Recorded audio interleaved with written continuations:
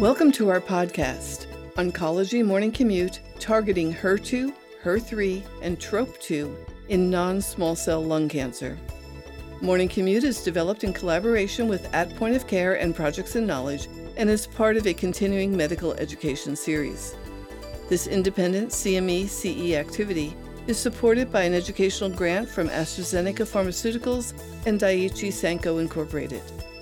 In this episode, Dr. Alexander Spira and Dr. Joshua Sabari continue their discussion on antibody-drug conjugates and look at some of the promising trials for non-small cell lung cancer.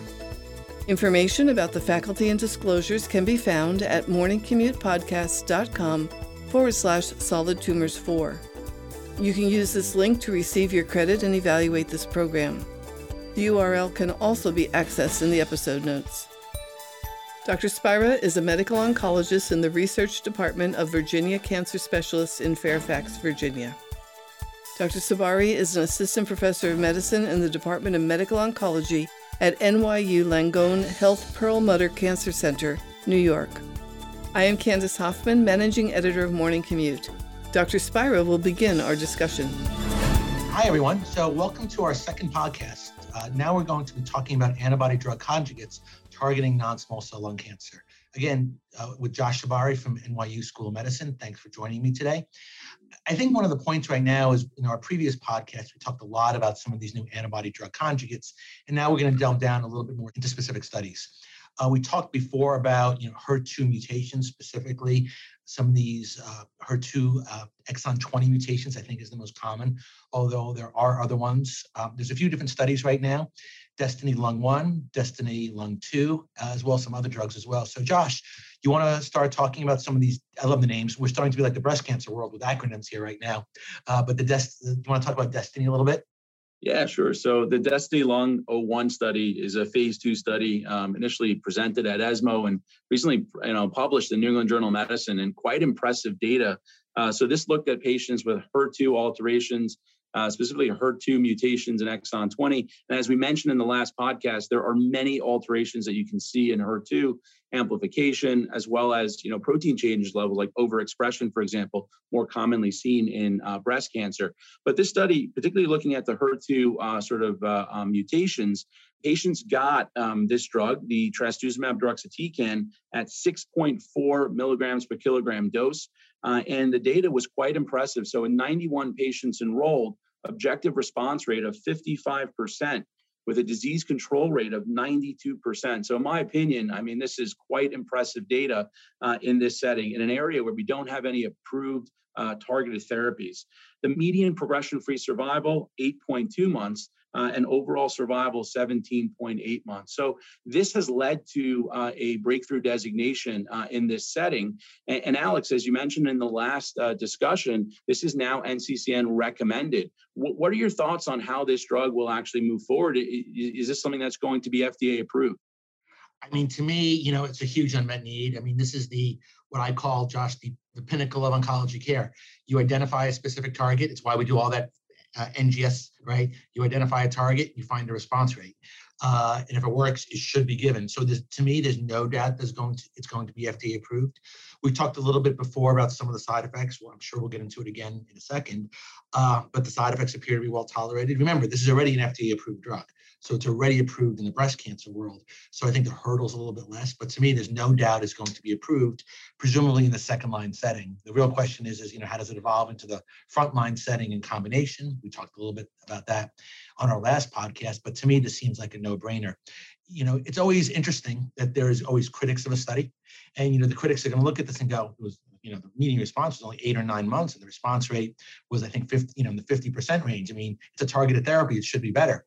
And it's amazing, as we talked on our previous podcast, how far we've come, right? These blow-away chemotherapy, I think there's an understanding, or an expectation, I should say, that if you have a targeted therapy, the response rate should be, greater than 80%, with responses, greater than a year or so, even in the second or third line setting. So to me, just again, taking a step back to where I've come from, where this is literally a home run for this patient population with really nothing else out there, especially after first-line chemotherapy. And Alex, to that point, these patients are heavily pretreated. Most of them have received other HER2 inhibitors, right? I mean, including other HER2 inhibitors that are approved in the breast cancer space. So it is an interesting sort of population, and potentially moving this to the front line in a treatment naive population. Do you expect, or would you expect, the response rate and the durability of response to be longer? Oh yeah, I mean, I think I do expect it to be longer, and as well the durability. I mean, part of it is the just heavily pretreatment, multiple resistant clones. We've all seen that. Part of it is, again, I've been doing this a long time. As patients evolve into the lung cancer therapy, they have more stuff on their CT scans, which always make the true response rates. Again, you can't see us; we're on a podcast. Josh is smiling at me. But you look at these CT scans and the patients responded, but there's still a big mass there. And you always wonder, is this really cancer, or is this just atelectatic lung or old radiation? You can never tell, right? So I always tell people that the response rates underestimate what the true benefit is, especially in that second, third, fourth line setting as well. So I think by moving it up, you'll get an advantage on two parts there. But for me, this is a no-brainer. And if I were a patient and I had this is what I would want, right? I would want a targeted therapy better than chemo. We touched briefly in our previous podcast about immunotherapy. I don't think either one of us are big immunotherapy fans in this population. And in fact, I'd shy away from using it if I knew a patient had a HER2 mutation, only because I'm concerned about some of that pulmonary toxicity. Agreed completely. Most savvy patients who are coming to see me in the office with a driver alteration, particularly HER2, are asking for targeted therapies, even in the frontline setting. Alex, how does this compare to some of the other data that we've seen in the HER2 space? Yeah, so to me, I mean, the data has been very mixed over the years because they've always looked at a lot of different things. But to me, this is, much better than any of the other drugs out there. This is probably the best designed clinical study too. Some of the original studies were looking at both HER2 overexpression as well as HER2 mutations. They were kind of a little bit of a basket case. And, I think, the response rates in that HER2 amplified state are not quite as good for various reasons. So to me, this is better than anything else that we've seen. Do you want to talk briefly about poziotinib? I mean, poziotinib is a drug, if you haven't heard of before, is an oral TKI. It was originally designed for both EGFR and exon 20 insertions. In fact, I think one of the first studies came out of MD Anderson. It was actually changed the way we thought about it. The initial response rate of poziotinib was, I think, 70%. If you look at that first phase 1 study done by John Haymack, and everybody was going up in arms. And now I laugh, I call it the MD Anderson effect, because every time they do an update to the study, the response rates drop. And I think we're now in the 20% range or even less for the EGFR exon 20. But it's kind of made a little bit of a resurgence in this HER2 exon 20. I think there's a couple of things, and I'll let you talk a little bit more about the data. There's a little bit of more excitement about a TKI because we're hoping there's some CNS activity. And CNS activity is an important endpoint, A, because a lot of these patients have CNS mets, and B, the field has evolved to the point that CNS penetration is a very important thing, and is one of the things we ask almost all the time. I remember reading that paper. I think it was 2017, Nature Medicine and John Haymack's group. You're right. 70%. It was a beautiful paper, preclinical models, as well as patients treated. I think 11 patients or so, 8 of them had a response. And that's really what piqued my interest in the EGFR HER2 exon 20 space back then. And then in 2018 at World Conference Lung Cancer in Toronto, John Haymack got on stage, presented this data, 55% response rate, with a durability. I think the PFS was in the 5 to 6 month range. And I thought this was a sure bet. It wasn't until later presentations, 2020, and we've been involved in this study for full disclosure. We saw the response rates come down to as low as 15%. I think more recently in that 19, 20% range. And like you mentioned, Alex, that's really due to toxicity. It's due to the, HER2 and EGFR wild type inhibition. What I think is interesting about, the trastuzumab deruxtecan is that you don't see that significant rash and diarrhea as you see with some of the EGFR HER2 TKI. What about TDM1, right? I mean, that is the backbone of trastuzumab deruxtecan. What about TDM1 itself? What kind of response rates you're seeing there? Is that something you were using in clinical practice? That's also approved in breast cancer. You have access to that in your patients. Yeah, no, and it's actually, I think, was the first one on NCCN guidelines. It's interesting. It ended up on NCCN guidelines kind of surreptitiously because nobody was really thinking about HER2. And I think there was only one paper that showed that TDM1 had activity. And it kind of just literally flew under the wayside. It was kind of this background noise until you saw some more of the data here and people really started to look at it. But I've used it in patients. I think the response rates are a little bit lower. I can't remember off the top of my head, but I think it's about 20 to 40%, very small numbers. And it was not even close to being a registrational study. I think it was more just completely exploratory that was, dropped at that point. The pharma company was looking for other things, but it does work as well. And in some ways, it's a little bit easier tolerated because you're not dealing with a antibody drug conjugate. Again, I think for me, this is now the standard of care and the standard bearer, and TDM1 has kind of fallen a little bit on the wayside, as I think has happened in the breast cancer world as well. Agreed completely. I mean, the data for TDM1 alone was an IIT, investigator-initiated trial developed by Bob Lee, really with Genentech, looking at the sort of opportunity for this agent moving forward in this space. And, the data looked okay. Response rates, as you mentioned, in that 40% range. PFS, though, not great, right? So really not durable, only in that 5 to 6 month range. And I agree, I haven't really seen robust responses with TDM1 alone. The opportunity for, a guided sort of opportunity to deliver chemo with this ADC, the trastuzumab deruxtecan, to me is a lot more appealing. But even more appealing would be to potentially think about combination in the future with a TKI. Yeah, so, thinking about that as well, and I think a lot of the field has been very confused because remember today we're talking about these HER2 mutations and, oncologists, we just think about HER2 amplification, right? IHC, 1+, 2+, or 3+ FISH, et cetera. So do you want to talk a little bit about DESTINY-Lung3 and this HER2 overexpression lung cancer? What are your thoughts there and how do you think that fits in? Yeah, it's interesting. In clinical practice, we're not testing IHC. Are you testing IHC? It's not something that I do in practice. So, to me, this idea of, getting the immunohistochemistry back on, HER2 expression is going to be a tough sell. Whereas HER2 mutations, right? We're doing NGS on all patients. Alex, are you testing for this in the clinic? Well, it's interesting. A couple of things. I have a good story since we're both in New York. I can tell stories. So I was a second-year fellow. I'm in clinic with my lung cancer advisor at that point. I was doing sarcomas and lung cancer. And he goes, "Did you check for HER2?" To somebody else. He goes, "It's HER2 positive. Give him trastuzumab, Herceptin." I'm like, "Is there data for this?" This is, sorry, Josh, I'm going to date myself. This is 2004. And I'm like, I didn't know there was any data. I mean, back in the lung cancer world back then, insurance companies didn't care so much. You had nothing else to do. So, they were positive. What the heck, right? There was no downside and didn't have any clinical trials. I'm not routinely testing right now. We have a lot of clinical studies right now looking at this population. The breast cancer world and other tumor types have gone back. What do you with these HER2 low patients? Because there's some thought there's some activity there, but I'm not routinely testing right now because I don't think it really changes anything that much. And I think the HER2 story for HER2 overexpression means a lot less than the HER2 mutation. There is a little bit of a hint of activity there, but it's not that true mutated driver that turns on that cellular signaling pathway. Agreed completely. If you look at the breast cancer world, I mean, IHC of 2+, 3+, we see robust responses. For this agent, even with HER2 1+ or negative, they're seeing responses. So, I'm not sure that HER2 expression matters as much for this agent as we sort of thought it did in the past. But like you mentioned, in the lung cancer space, we're not commonly measuring, HER2 expression, nor do I think it's a major driver of oncogenesis. I really think it's the HER2 mutations, particularly exon 20 insertion mutations, that are driving here. And again, I'm not as excited about this study as I was about the DESTINY-Lung01. I'm also quite concerned about the combination with durvalumab, a PD-L1 inhibitor, given potential immune-related adverse events. I think about this as a take-home message. The HER2 mutated story is not unique to lung cancer.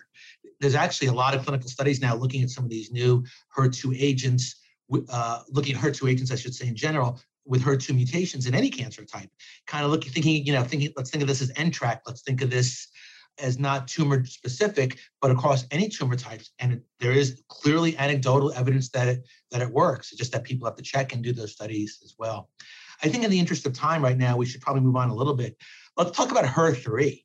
So HER3 is an interesting compound. So it's a drug called patritumab deruxtecan. So you can tell deruxtecan, made by the same company, Daiichi Sankyo / AstraZeneca, using the same warhead, but with different antibodies. And again, it's a reminder from our first podcast that you can almost make any antibody, any linker, any warhead, and do infinitesimal combinations. It's kind of amazing.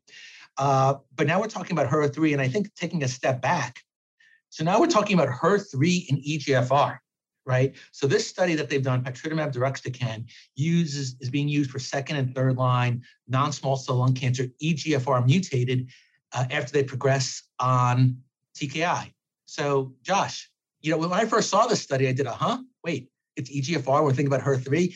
Mechanistically, like, what's going on here? So you want to chat a little bit about that? Same. Yeah, I did the same sort of double take. And I remember, in the audience, I think it was Paciani or Greg Riley back in 2019 at ASCO. It was the last ASCO in person, so it had to be 2019. And, lo and behold, he gets up and talks about this drug. It's a HER3 ADC, and they're looking at it in post-progression patients on osimertinib. They have EGFR mutation. And my first question was, what's your biomarker? I mean, did you measure HER3 expression? And the answer was no. This was not measured. But when you look at some of the preclinical data, HER3 is highly expressed in patients with EGFR mutation. It's not clear why that is, but this is a general sort of good marker, in my opinion. It's different from a lot of the other strategies of looking at acquired resistance mutations. This is something that we think is a pan marker on EGFR mutant disease. So in that initial presentation, I think the response rate in the dose escalation was about 25%. And I said, that's okay. That was similar to what we were seeing in some of the MET amplified groups or C797S acquired resistance mutation groups. And we could talk about some of the other agents in this space, but we more recently saw data presented of the full set of patritumab deruxtecan with a response rate of 39%, disease control rate 72%, with a median progression-free survival here of 8.2 months. So I think this data is real, and I'm actually quite excited about it. Now, how do we explain it biologically, I think, is more difficult. What are your thoughts, Alex? Yeah, I think it overcomes a lot of the resistance pathways that we've seen. A lot of the newer drugs, the TKIs, are looking at MET or C797S or some of these other secondary mutations. But this kind of trumps all that because it's a downstream marker. Whether or not the exact mechanism of action, I've heard a lot about this, is still a little bit unclear to me. Whether or not it's HER3 overexpression or there's heterodimerization, which you can now see. There's other drugs that are looking at that as well. NRG1 is another example of that. But to me, it kind of overcomes a lot of that as well. So it's a very interesting compound. And as you said, the response rates are 39% and stable disease 45%. Then we have the HERTHENA-Lung1 study, I think currently recruiting, but I think we had it open and it just closed to accrual. It accrued like gangbusters throughout the world for obvious reasons. And I think hopefully it'll be positive. It's getting to be a complicated area because there's a few monoclonal antibodies coming down this pathway right now. We have other EGFR antibodies that are being looked at right now. Amivantamab, which has already been approved for exon 20. Can it be used post-TKI? You'll have this one, and you almost have a lot of different choices right now as opposed to, in terms of what you do. And I think the ultimate question is after you progress on osimertinib, are we going to be giving people chemo, or are we going to be giving people patritumab or a targeted therapy? There'll be an FDA-approved label, assuming we get to that point. But I guess the real question is, where do we go from here? And what are your thoughts about this and where the field is going? Yeah, it's a great point. I mean, this study, the cohort 1, did require one prior line of therapy, either TKI or chemotherapy. Most patients were prior treated with the third generation EGFR TKI osimertinib. I believe the HERTHENA-Lung01 required prior chemo. I mean, Alex, maybe you can correct me on that, but that's an important question because standard of care in 2022 is third generation EGFR TKI followed by platinum doublet chemotherapy with, platinum and pemetrexed. So it's important to think about how this drug fits into this area. Now, there are many other drugs coming down the pike, as you mentioned. I think it's great. I think it's great that we have potential many options for patients in this space, particularly looking at targeting different, pathways. So, a patient who had amivantamab, for example, the EGFR c-MET bispecific, might still have a response to patritumab deruxtecan and vice versa. So I think this is a win for our patients in this setting. I do think that they need to flesh out their biomarker a little bit more, and I think we need to better understand the mechanism of action before this is something that is prime time. But with a response rate of 39% in the TKI refractory or third generation TKI resistant setting, that's quite impressive. Yeah, and I think as you pointed out, we're not delving into the amivantamab data. For those of you just curious, amivantamab, I mentioned it briefly, EGFR bispecific, approved in exon 20. It was originally designed actually for EGFR, and they found more data in the exon 20 world, I believe. It's being combined actually with lazertinib, which is a TKI for some CNS penetration. But you're almost going to have so many different options for these patients, right? You'll have patritumab, you'll have amivantamab, lazertinib. I think they're all going to have good data, and I think at all some level will be approved, likely after chemo. Again, not 100% sure, but the HERTHENA-1 study, I believe, did require chemo, as far as I can recall. You're going to have too many options, and it's going to be, how many ad boards I think you're going to get. They'll ask you, Dr. Sabari, are you going to give chemo? Are you going to give patritumab? Are you going to give amivantamab? And, maybe we'll be doing some biomarker testing that may guide you, maybe not. There'll be TKIs, but, it's great for our patients, right? I mean, these are patients that want more drugs. They want to stay away from chemo, and they tend to live a long time and do well. So it's going to be a great option for our patients as well. So, and then also we have other antibody drug conjugates. There's a theme here, datopotamab deruxtecan. So Dato-DXd, which is the Tropion pan-tumor 1 study, it evolved in a phase 1 study, looking at patients with advanced non-small cell lung cancer, and they just completed accrual to a randomized clinical study versus docetaxel in the second-line setting as well. So this is an antibody drug conjugate against TROP2. So TROP2 is a pan-tumor antigen. There's already an approved drug in this class called sacituzumab. Sacituzumab govitecan, I'm sure I said that wrong. I don't give it a lot, obviously. I'm not a breast cancer doctor, but approved in triple-negative breast, and I believe in bladder cancer as well, now being looked at lung cancer. But this is another antibody drug conjugate. So TROP2 is a ubiquitous kind of molecule that sits on tumor cells, highly expressed on lung cancer cells. Unfortunately, there's not a good biomarker here. One of the things people have looked at in this study is, common sense, right? You have an antibody, you have a molecule that this targets, you can measure it on the tumor cell. How does expression of the molecule on the tumor cell correlate with response? And we haven't seen much of a correlation so far. So unfortunately, it takes that nice biomarker out because, of course, wouldn't it be great? Your TROP2 high, TROP2 medium, 3+, 2+, 1+, you're more medium or less likely to respond. That hasn't panned out. But the phase 1, phase 2 study that was done showed some really impressive response rates in a very, very heavily pretreated population. I think the median lines of therapy on that study was, 3 to 4. We were involved. I think I put somebody on with 6 lines of therapy and they responded. So clearly impressive there. I think had some pulmonary toxicity as well. Josh, any thoughts there? Yeah, this is interesting because our discussion so far has really been about targeting, driver alterations, right? Or using a biomarker to guide therapy. Here, this is different, right? TROP2, as you mentioned, is just commonly expressed in epithelial cells, right? And at malignant cells more commonly. So, this is not anything specific to lung. We're looking at this agent in multiple different disease entities. And as you mentioned, sacituzumab govitecan already FDA approved in triple negative and now bladder. So it works. The question is how to best utilize it in the lung cancer space. So we don't have a biomarker. We're not measuring TROP2 expression, and nor does it seem to correlate with response with TROP2 level. All that being said, you can't negate that you're seeing decent response rates in patients who are heavily pretreated. Now, what is the comparator arm, in our opinion, clinically? For me, it would be docetaxel ramucirumab.